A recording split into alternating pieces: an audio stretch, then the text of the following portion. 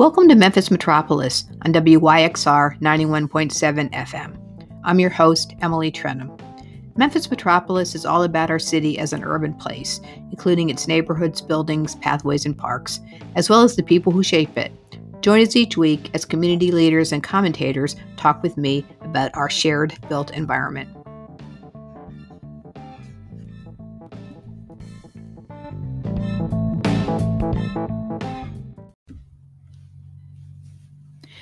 Hi, everybody. Welcome back to Memphis Metropolis.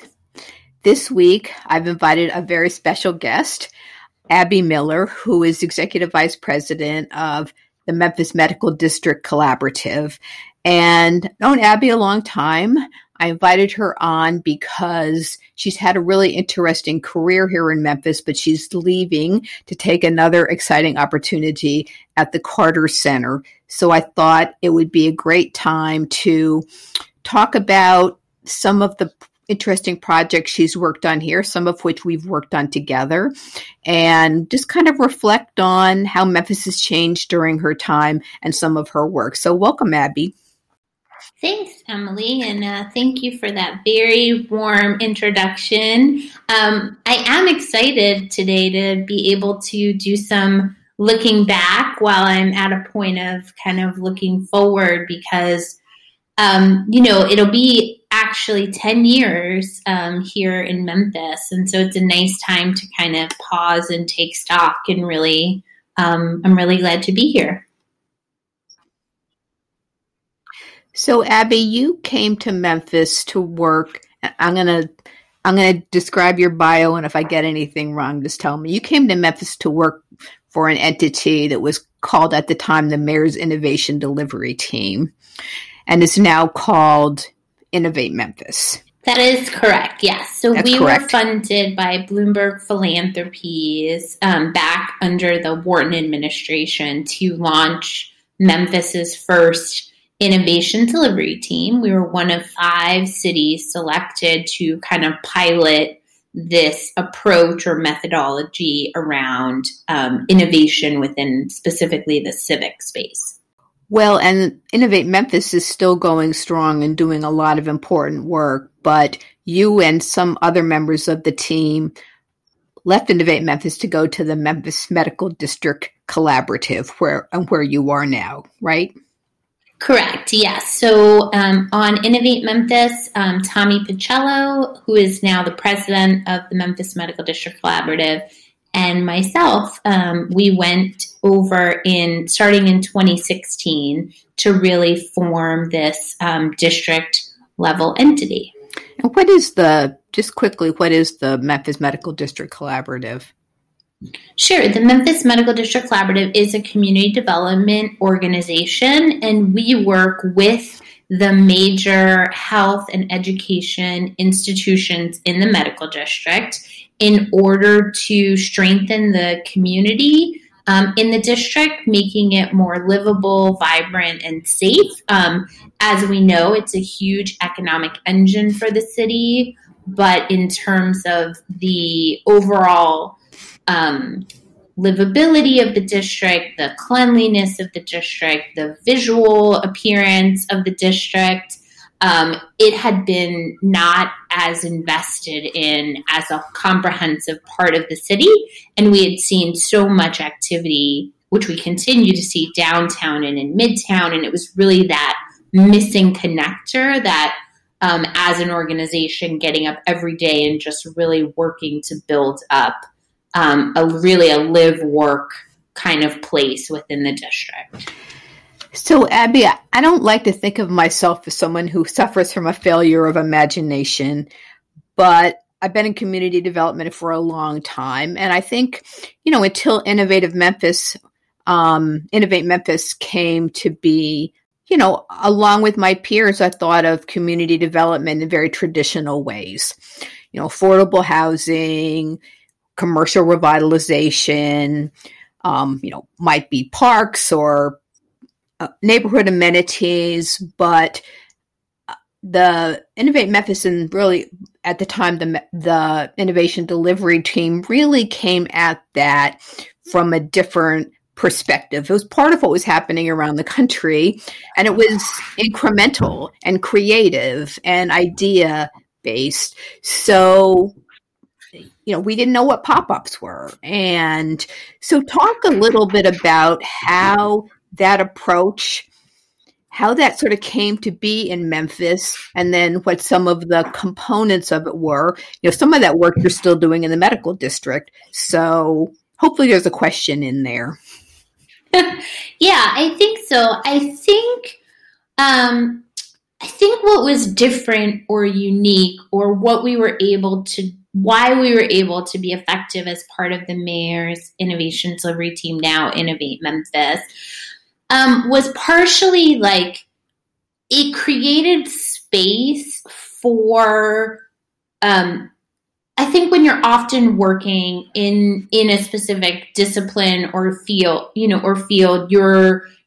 day in and day out, doing your project management and keeping things moving forward and advancing priorities and fundraising, and you're wearing the multitude of hats that we all wear, in the nonprofit sector. And I think what was different about Innovate Memphis was it just created space where we were able to spend a lot of time and energy in an intentional way, really taking a hard look at what is happening in Memphis that could have been accelerated, advanced, or strengthened. So I think back to like the early work that had happened on Broad Avenue and what the businesses on Broad Avenue had been able to do just by kind of rethinking their working together, and they're kind of making the street more walkable, bikeable, and friendly.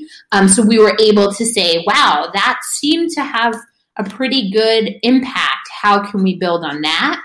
And at the same time, we were able to take a national look at trends and things that were happening in other cities or similar markets that might have been able to be tested or tried here in Memphis. So let's pause just for a minute and just tell people a little more about what we're talking about as sort of a specific example. You're mentioning really an event of several years ago called New Face for an Old Broad that used some of these techniques to ignite changes that led to what is now Broad Avenue in a number of different places. So explain what Memphis is and what sort of you talked a little bit a minute ago about what some of the elements were, because I want people to understand like some examples of the concepts we're talking about. Sure. So I think some of the core strategies and concepts that we were able to deploy were, number one, looking at the built environment or the walkability, bikeability, and general attractiveness of a street or a place. So how long does it take a pedestrian to get across the street? Do you have infrastructure for people who want to bike? Like, is your, essentially, without using jargon, because I know we're avoiding the jargon.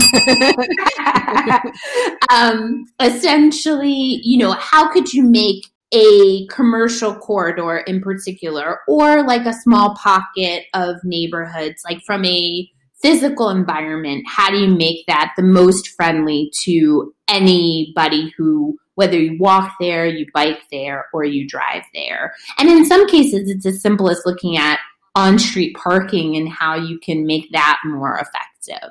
And then I think the strategy that complements that is working with the existing businesses to say,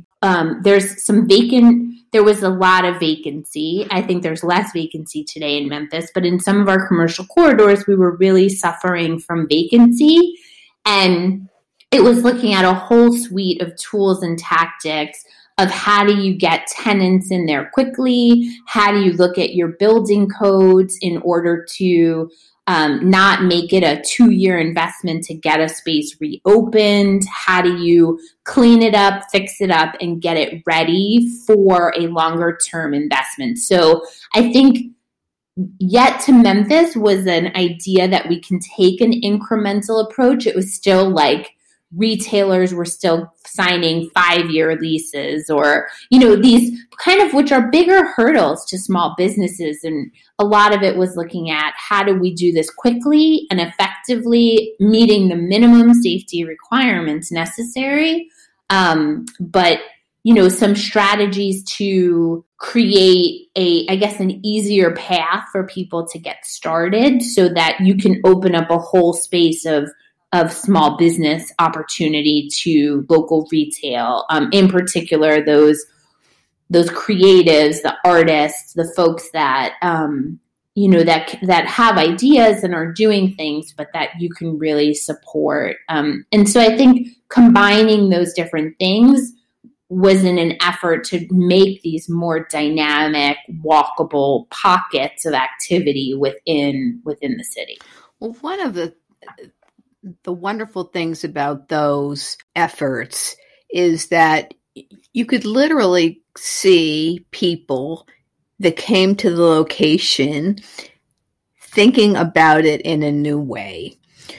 Like, I remember this about Broad. I remember this about the Memphis on Cleveland, that, and the similar work in the Edge is just, you could almost see the gears turning in people's heads. Like, wow, I never thought of this place in this way.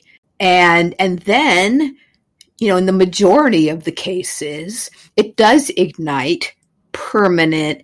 It might take a while, but it ignites sort of permanent or longer, if not permanent, longer term change. So the concept turns into reality, and it's a beautiful thing.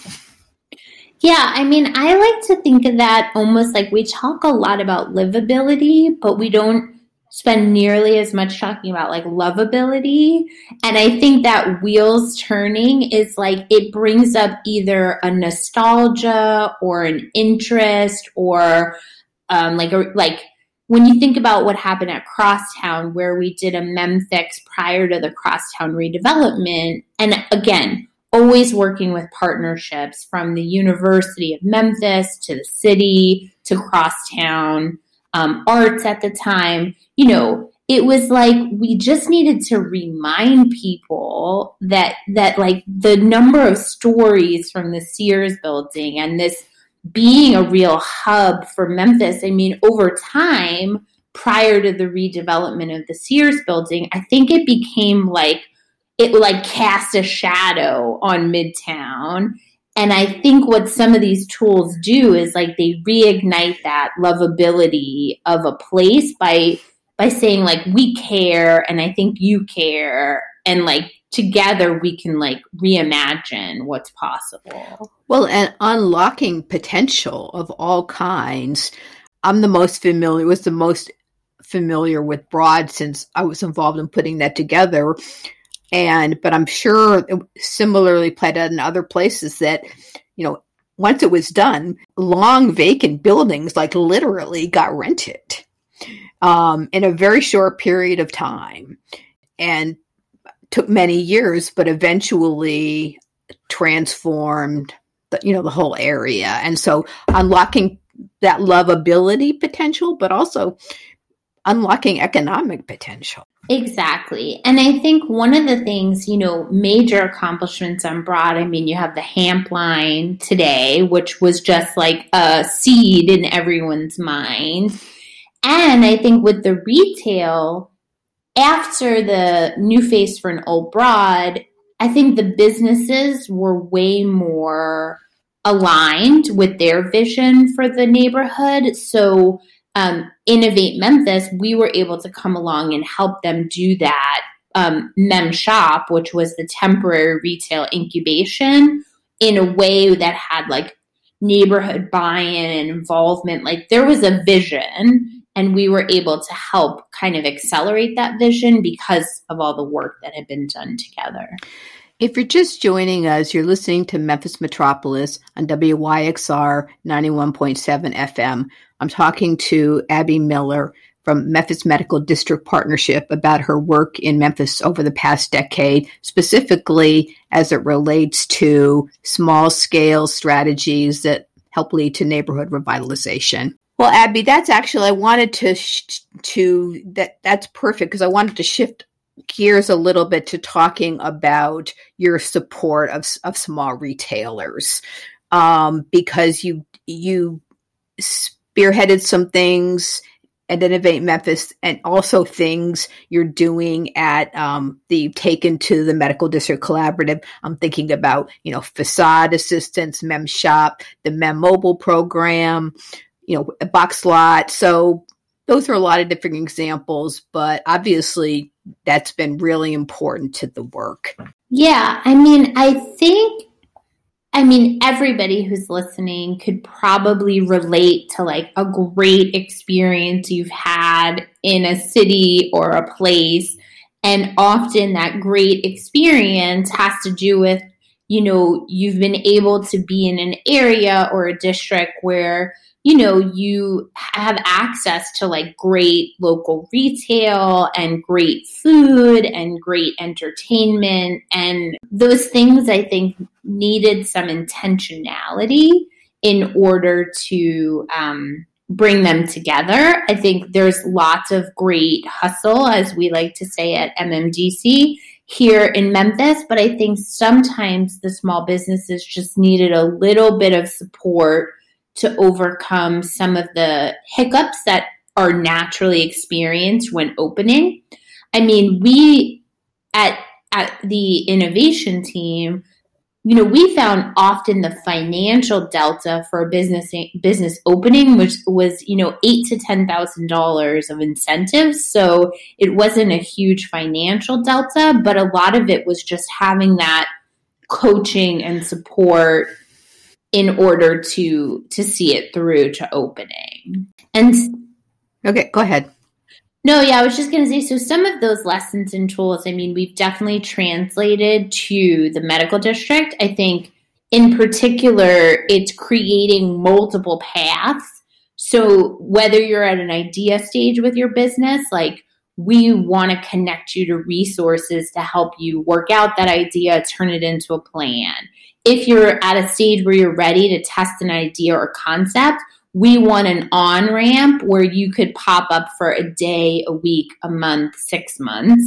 And if you're ready for a brick and mortar, we want to eliminate as many barriers and obstacles as possible to help you find a space, find a lease, and then fix up that space to get it ready for opening. Well, and maybe this is a little bit of a digression, but I feel like, testing, proof of concept is just has been a theme throughout your work. Can you elaborate on that a little bit? Sure. I think, it's always the concept or the phrase that you may have heard, like test before you invest. So I think it's, for example, in Memphis, even a decade ago, there were active and vibrant like artist markets, for example. So maybe annually or during the holiday season, you come out, you're making something, and you're able to sell it at a market. So then how do you take that type of retailer and build the bench for them to be in a business that's more permanent? So this can become their creative pursuit can become their like livelihood. And I think it's not like you go from selling at a market to signing a 5-year lease. Like that's a pretty risky, high bar kind of jump. So it was really about developing these bridge kind of strategies, whether it's a space that's ready to be set up and tested for a month or two, or whether it's signing a 1-year lease, or whether it's providing incentives. But I think the notion is you have this huge creative community in Memphis, but that creative community, it hasn't always been people's like full-time livelihood opportunity. So how do you build these ways for people to, with minimal risk, we don't want to see an artist or a creative or somebody with a business, go bankrupt by trying out their idea, but how do you create opportunities to test, learn, grow, and build? I mean, one of the examples I could share is early on Broad Avenue, we had worked with a wonderful local artist named NJ Woods. So she had said it was one of her goals and priorities to, eventually have her own gallery. So her and her daughter worked together. Her daughter is Cara Woods, who's also a local artist. And we helped them on Broad for a period of time, develop their own like pop-up gallery. And they ended up, at the end of the testing period, NJ said to me, like, I always thought I wanted to run a gallery, but I realized that I didn't. I wanted to be an artist, and this was, maybe not the business opportunity that I thought that I wanted to pursue. And she ended up working out with one of the local galleries, T. Clifton, which was right across the street, to be able to show her work through them at their gallery. So there isn't, I guess what I would say is like, we need to see that as a happy ending because you have somebody who is given the opportunity to test out their idea. They learned from it. She grew her business from it, but ultimately decided, it wasn't exactly the path forward, which I think creating more of those opportunities is the way to build that local retail presence, not, if you don't want your corridors to be filled with, chain stores and things like that, you have to, in a sense, create these opportunities for people. Well, and that's one of the exciting things about the work, but something you have to kind of wrap your mind around is that some of these interventions are temporary, and that's okay. Some of them are temporary and don't become permanent. Some shouldn't become permanent. It's just, a lot of times it's just asking people to think about a place or a business in a new way. And like you said, there's multiple happy endings and not just this traditional trajectory that we expect. Yeah, I think the happy ending, if you will, becomes a broader story about us investing in our arts and culture as a place and providing opportunities to people in that space. But in a different way. Like I think about Box Lot, which you mentioned earlier. And just to give your listeners some context, so Box Lot, we took shipping containers and converted them into, 200 square foot mini stores in the medical district. So, and it was based on an area, a parking lot that was sort of ugly and unsightly. Yeah. So we sort of worked to try and see how could we temporarily infill this location because we know development may be down the road, but it's not like tomorrow. And I think what was interesting is, we've worked with several retailers to come in and out of the space, and some have eventually had their online business take off, and some have stayed and are looking for brick and mortars, and some have pivoted and learned for COVID, what they thought their business model might actually be sort of different. Like one of our retailers there, Memfolk, they create these beautiful Instagrammable kind of installations. And something that the test and then the pandemic taught them was there was a demand amongst like corporate clients to create these kinds of spaces and opportunities. And they ended up building a whole customer base that they hadn't even thought of. So again, I think the main thing is like, how do you create spaces that are good for the neighborhood, that give neighborhood value and benefit, but also create those on-ramps for entrepreneurs and business owners? Lastly, you've done a lot of work with some of these small businesses and more broadly on the appearance of buildings and the appearance of businesses through, facade work, and talk about that a little bit. My observations of that sometimes are like a little goes a long way, but also I know from talking to you, businesses don't always understand why that's important, and especially in lower income neighborhoods where they're, inclined to put up bars and make a building, seem less attractive from the outside, kind of counterintuitively. You've done a lot of work in the along Cleveland and Madison to help businesses there improve their facades, and just something I really, just the physical appearance of businesses is, I guess, something I respond to personally. Yeah, I mean, I think there's just been, wanting a higher standard in terms of design in general, whether it's building design or street design. I mean, Memphis has these beautiful historical commercial corridors. We have not made the mistake in a lot of cases of tear down kind of mentality, right? We've done this like preservation in a lot of places, not all and not always, but to me it's like mostly just peeling off the stuff that was defensive or less inviting, or, you often find like anybody that spends time on the Cleveland corridor, it's like gem after gem after gem, but you sort of have to dust off the buildings. And I think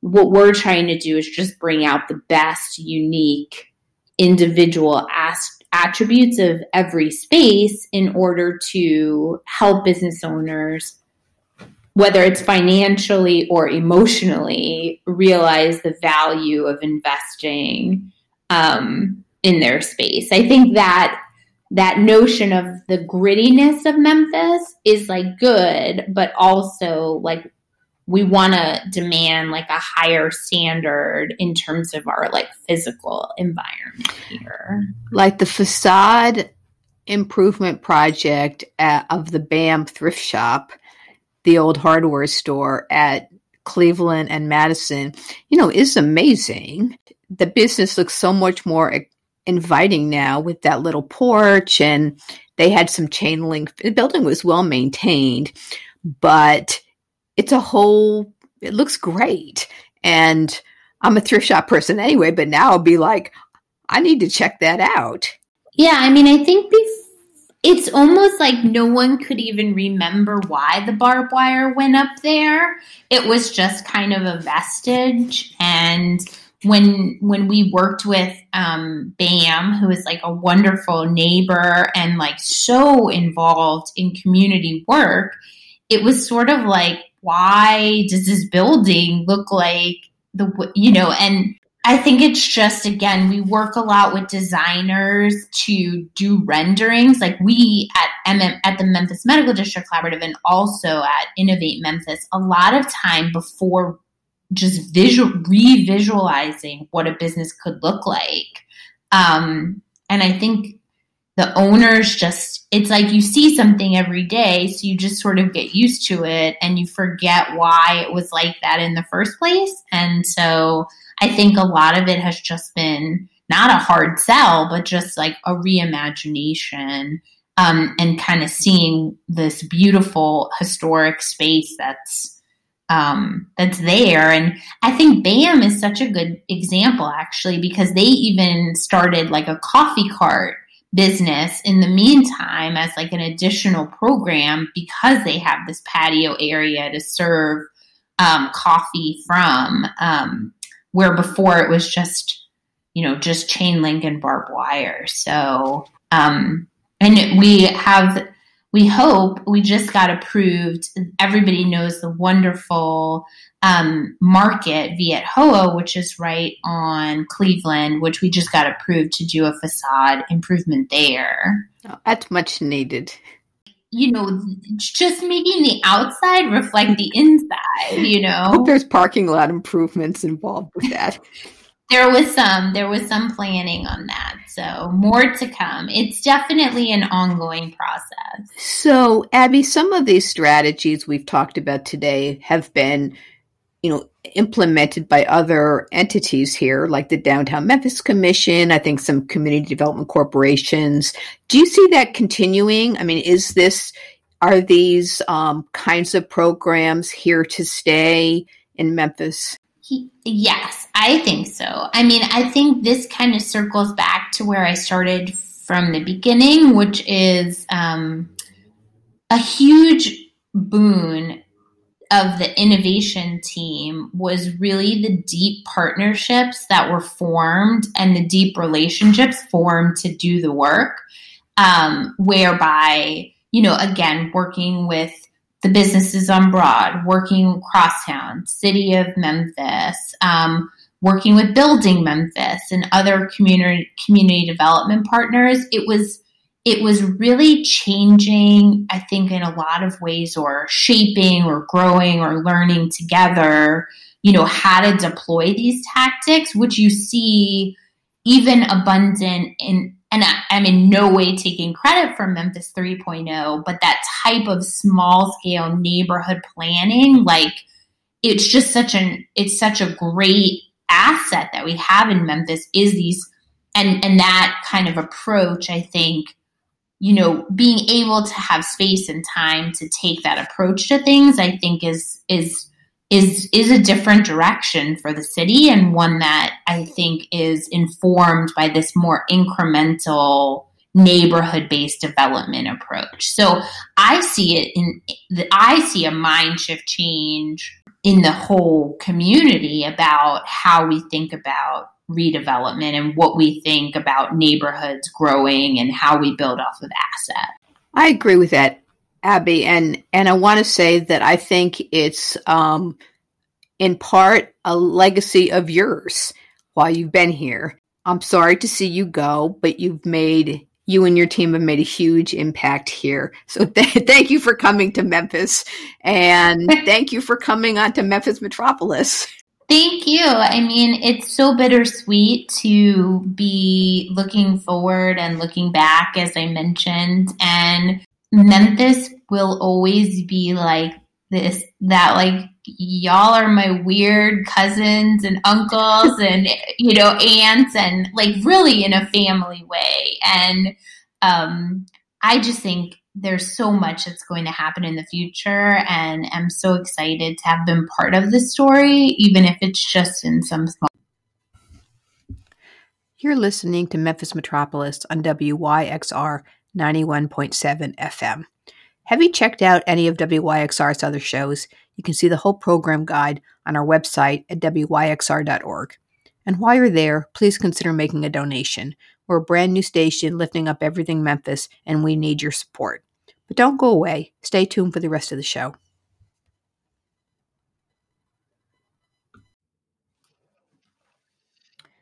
Welcome back, everybody. You're listening to Memphis Metropolis on WYXR. And I'm here with Charlie Santo, who hopefully you remember is one of our regular commentators. So welcome back, Charlie. Thanks, Emily. Good to be here. So, Charlie, earlier in the show, I was talking to Abby Miller who's with the Memphis Medical District Collaborative now. And I have to say, I'm very sorry to have Abby leaving Memphis. It seems like we've got some talent leaving town, and it's exciting that other cities and organizations are recognizing that talent, but it's also just unfortunate when really great people move on and you wonder who's going to fill their shoes. But we talked about a lot of different strategies that she helped pioneer in Memphis as part of her work with the collaborative, and before that with Innovate Memphis, some of which is really known as creative placemaking. One of the things I ask her about at the end is whether or not, as she's leaving, if she sees these kind of tactics continuing on in Memphis. And I wanted to ask you about that too, because part of me thinks that, maybe creative placemaking, people also call it creative placekeeping now, Is that a gimmick whose time is run out? People do associate it with gentrification because a lot of times it's used to ignite areas that go on to be revitalized and have new housing and commercial go in. I certainly for sure understand that criticism. So what are your thoughts about that in particular? Yeah, I think you bring up some good points. But really, any planning process or any sort of intervention process that's designed to create neighborhood revitalization, you have to be mindful of the other end of that, which is gentrification. So you've got to sort of build in, tools to address that on the front end. But yeah, creative placemaking, it is one of these things that sort of really swelled 5-6 years ago, and then there was a little bit of a backlash against it, and for several reasons. One is it's a lot of it is small scale stuff, and we're looking at little small scale changes in neighborhoods in some cases that really need big change and big interventions and real attention from public policy and from local government. And so on in some sense, it's almost like we're going to give you this little thing instead of doing what you really need, right? We're going to give you some planters and some benches instead of actually addressing the systemic problems that exist. But on the other hand, it does create a recognizability. And when you're trying to put a neighborhood sort of on the map as a neighborhood, that can be really helpful.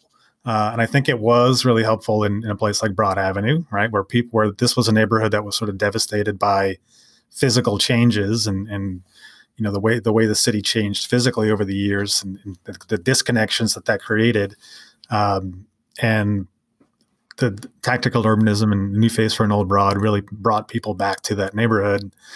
And I think that something that Abby said when she was talking about, we talk about livability a lot, but some of these things are about creating lovability.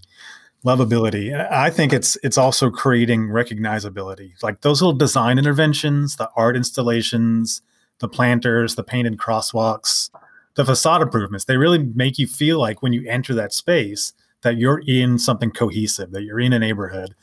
And so I think that recognizability does a lot for the people that live there in terms of how they feel about the place. But it also helps others recognize this is a place worth caring about and investing in. So I think that's still useful. Also, I've sort of observed that, and maybe you have as well, that part of the success of these strategies is managing expectations. The mem fixes became so popular that all kinds of neighborhoods wanted to adopt them. And for reality, that model is not really a good fit for, some of not all the mem fixes were successful, even in very urban areas. But I've heard, Brazier did something similar once. And it wasn't for me to say, but I was thinking, this is not really a good fit in what we think of as sort of an urban sprawl kind of setting where there's not any kind of compact development. So I think that has contributed to it, to people's not feeling certain about it, that it's not always has to be deployed in the right place at the right time. Yeah, works in some places, not in all places.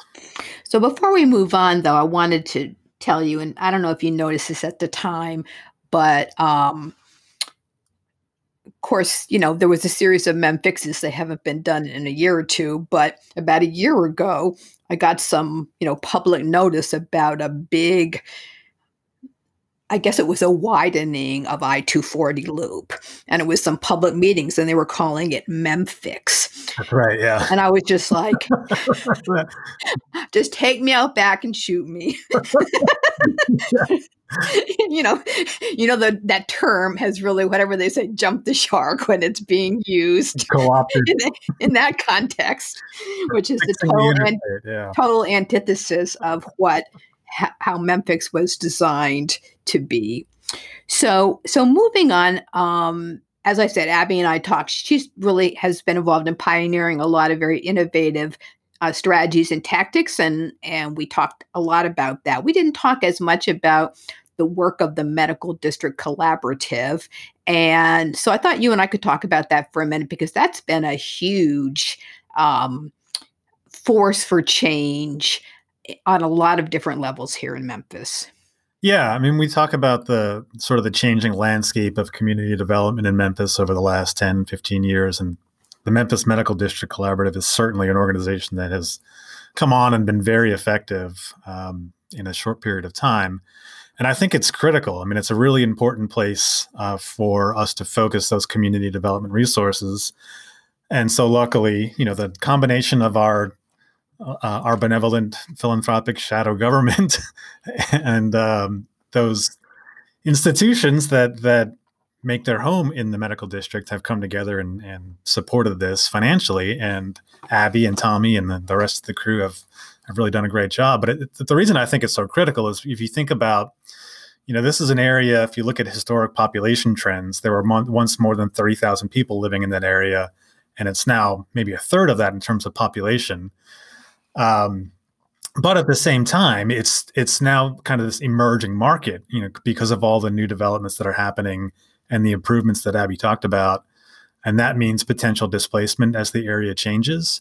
So we have to look at sort of the housing and population situation there. And I think it's critically important in a neighborhood like that we maintain, or in some cases create, affordable housing. Because of the kinds of jobs that are available there, right? Those medical institutions have all kinds of jobs. It's not just doctors and scientists, but there are lots of good sort of entry-level, low-skill jobs, janitorial stuff, food services. And the medical field has a lot of these high-paying jobs that don't require a medical degree or even a college degree. Like you can get a certification through Southwest Tennessee to do radiology or medical lab tech. So those kind of institutions have an opportunity to move people out of poverty. And if you can have people finding ways to live affordably near those, then you're eliminating the transportation cost. And so that can really be a benefit unless those people are priced out by the prices in that emerging market. So that's something that really needs to be focused on, is affordability. Well, I know they have a pretty robust housing strategy.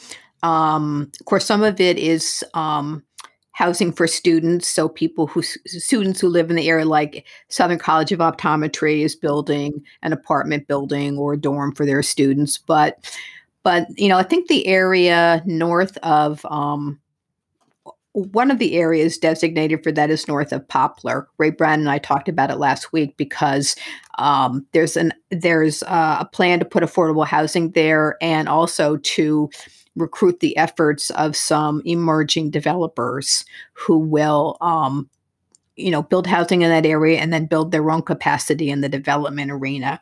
But you make a great point, because more people living near the jobs, that's a win-win. Yeah. Yeah. And I think that they're addressing it, in my conversations with Tommy and Abby and some of the work that they've put out, they're really looking at this sort of imbalance in land uses in the area. You've got a huge footprint of institutional uses, not so much in terms of housing yet to handle that living near where you work, and a lot of surface parking. And I think one of the things that they're trying to do is address the need for that surface parking. There's a lot of surface parking there because right now, a lot of the people that work in those institutions, the vast majority of them are driving alone. And so they need spots to park their cars. And so they're trying to find ways to address that through transportation demand management and improving mobility. Plus, I understand that all the institutions feel like they need their own parking lot. Yeah. So, if you can unlock some of that land that's tied up in parking, that frees up some for housing. And one of the ways they're doing that is with this Groove shuttle, which is trying to create an opportunity to find people that live nearby. Like a lot of people that work in the medical district live in Harbortown. And so now they're sending the shuttle with frequent stops back and forth between the medical district and Harbor Town to get those people out of their cars, and maybe potentially free up some of that land long term. And then they're pairing that with making the pedestrian environment more walkable and more friendly. And so that comes with, making small improvements to little parks. Like our U of M Design Collaborative has worked with the Medical District Collaborative on a couple of different small scale triangle park improvements. And these are design build concepts. The Edge Triangle Park, where that, I guess it's Madison and Monroe come together and create that little triangle. There is now a nice little park and dog park there that gives people something to do while they're out, eating lunch or whatever. So creating some of those small scale public design interventions goes along with, you need those kind of improvements to make it feel walkable for people to realize that, all right, I don't want to be in my car all the time.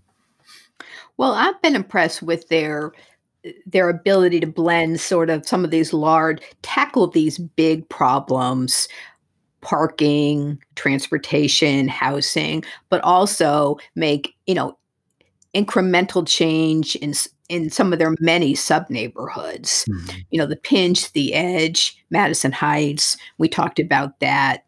They've been very successful on that front as well. Yeah, they have. They have been very successful in some of the commercial redevelopment, which again gives people, another reason to hang around during the lunch hour, not get in your car and drive somewhere else to lunch. If you can do that where you work, then that improves the vibrancy of the neighborhood. So before we move on, Charlie, I just want to remind our listeners, if you're just joining us, you're listening to Memphis Metropolis on WYXR-FM, and I'm talking to Charlie Santo. So Charlie, this kind of strategy, it's called an anchor strategy. Sometimes in the planning world, it's called EDS and MEDS, because sometimes these community development strategies are built around educational or medical anchors. And the other institution that sort of comes to mind that some of these strategies do seem to lend themselves to is University of Memphis. And just wanted to get your thoughts on that. I mean, University of Memphis has done some things, but there's all kinds of things. And of course, these things are expensive, these kind of interventions for the institution and for the public sector. But there's a lot that could be done in the University of Memphis area. Yeah. So that we don't have to ring the jargon bell, I'm going to back up and explain what we mean by the anchor concept. I'll bring it anyway, just because I can. EDS and MEDS. The anchor concept, it does focus a lot on educational institutions, medical institutions. These are big institutions that have an ability or an opportunity to serve as a stabilizing influence for their immediate communities, their neighbors, bolster the quality of life in the areas surrounding their footprint. So we're talking about large institutions that are place-based, right? They're rooted in the community. They exist because of the community, and they're not going anywhere. So it's different from another business where they might pick up and move their corporate headquarters somewhere else where they get a better tax break. The University of Memphis is not leaving Memphis, right? These hospitals are here because the population's here. They're not leaving. And these large institutions, they hire lots of people. They procure or buy lots of goods and services, and they often make large-scale investments and develop properties. So they have an opportunity to be very intentional about how they use those resources to improve the community. And it's really built around the pillars of living local, buying local, and hiring local. And living local means what we've been talking about, trying to get people that work in these institutions to live near those institutions. Buying local is about your procurement practices, where making sure that when you buy services, food services, laundry services, are you keeping some of that money in the local community? And then hiring local is hiring people from within the neighborhood, hiring your neighbors, right? And all of that strengthens the immediate community. And there are great examples all over the country of combinations of universities and hospitals doing these sort of things. So one that I like to talk about is in Cleveland, the Evergreen Cooperatives. Right.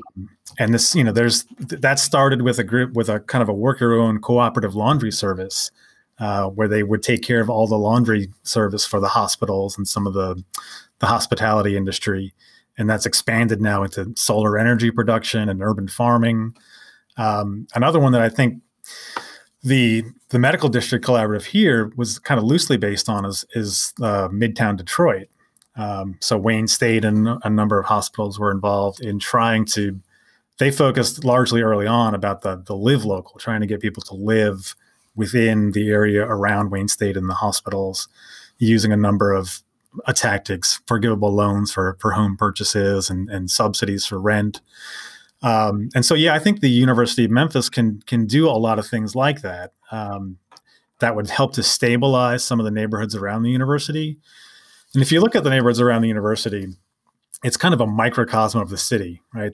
There are very stable, higher income neighborhoods on one side of the university and lower income neighborhoods that are well below the city average on another end. And then some neighborhoods that are kind of at this tipping point, like Normal Station, where you're starting to see new private development happening and pushing people out and changing the character of the neighborhood. So if you thought about a way to incentivize U of M employees to become homeowners in those neighborhoods, and you made it easier for U of M staff, people making $35,000, $45,000 a year to be able to afford to buy a home in those neighborhoods, it supports those people and it supports the stability of those neighborhoods. So I think those are strategies that we should be looking at, procurement strategies we should be looking at, really finding ways to have the university support the neighborhoods around the university. Well, in the medical district, of course, it's a much larger area, but there are the benefits of having multiple institutions there. Yeah. And these kind of strategies, they're expensive. Even like I would love to see more, for example, facade improvement programs or a mem shop type strategy on Highland.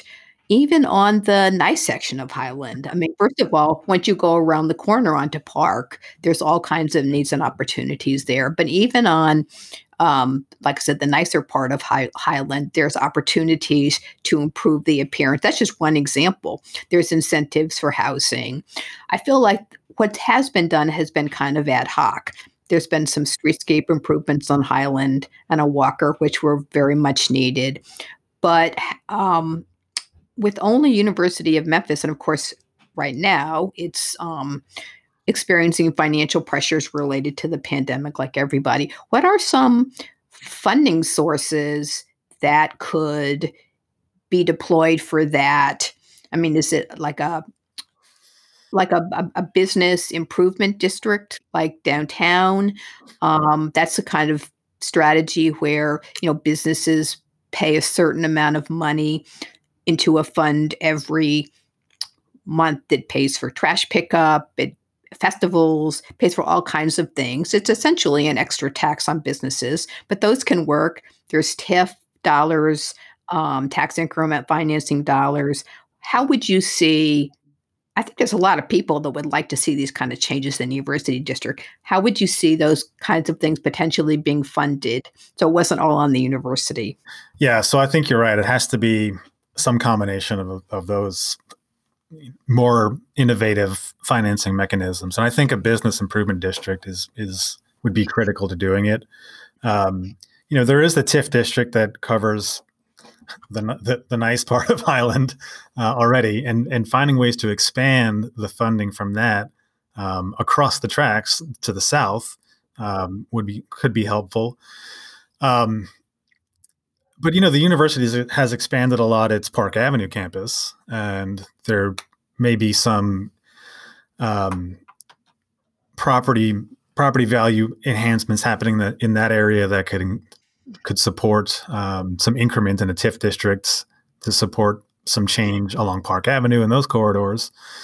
And then, I think we could get the philanthropic community to think about shared prosperity in the university district as an example of, like I said, as a microcosm of the city itself, right? So the whole idea of shared prosperity is there are some parts of the community and some parts of the city that recovered from the previous recession and others were left behind. And how do we spread that out? You see that at scale in the university district. And are there ways that we can build a business improvement district that taps into stuff happening along the Poplar Corridor to support residents in Messick Bunton and Sherwood Forest? So just to get that kind of attention, I think would be what would be necessary. And then there are other things that the university is already doing that don't cost a whole lot of money that we could do more of, giving people access to resources on campus and expanding transportation options. We have the Blue Line that can work similar to that Groove Shuttle, those sorts of things. Well, and part of it is, I think the university has a strategy to become less of a commuter school, more of a residential school. Mm-hmm. We saw something in the media recently about the university's desire to actually build more student housing on campus because that's critical to a special research university designation they're trying to achieve. But there's opposition in the community sometimes to, student high rises. There's been some privately developed student housing that has gotten some opposition from the community. And so I support the university becoming more residential, having more housing on campus. That makes sense to me. That would help with the density of the district and some of the commercial redevelopment. So I think it's a good idea generally, but how does that get implemented given these sort of pressure points, do you think? Yeah, it's a good question and it's not an easy answer. Like you said, there is a lot of, in the last 5 years or so, a lot of privately developed student housing to the south of campus. And to the point where people in those neighborhoods are, getting contacted from developers who are offering to buy their properties, and people are worried about the changing character of the neighborhood. And then the most recent one is the proposal along Deloach to the north, between Central and Poplar.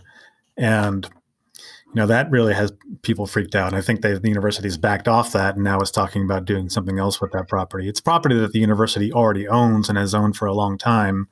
And, just last year, I guess, took down houses on the east side of Deloach to expand parking because they lost part of our parking lot to build a new music school.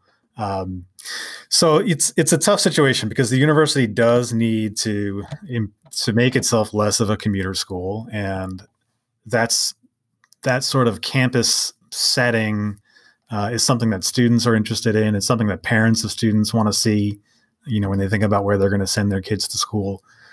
So we have to find ways as a university to accommodate that, but finding the balance and keeping commitments that were made in the past where the university has said, all right, we're not going to encroach into this area. Those commitments have to be honored, even if they've been made by previous administrations. Well, couldn't that South Campus accommodate some more higher density housing? Yeah, I think it could. I think there's a lot of opportunity on the South Campus for redevelopment to occur. And then it's just a matter of finding ways to make the appropriate connections, the connectivity between the Park Avenue campus and the main campus. And I don't just mean running the shuttle, right? That's one thing, but making them feel connected, pedestrian and bike connections that make them feel like they're part of the same entity would be necessary to accommodate that. And, using the connection through Audubon Park as a way to make those things knit together better. It seems like a logical idea to me, mainly because it sounds like the university has got to build quite a bit of housing to get to where they want to get. Yeah, they do. So, Charlie, thanks for joining me. I've been talking to Charlie Santo, who's head of the City and Regional Planning Department at University of Memphis, one of our regular commentators. And Charlie, I appreciate you coming on Memphis Metropolis and look forward to talking to you again soon. All right. Talk to you next time.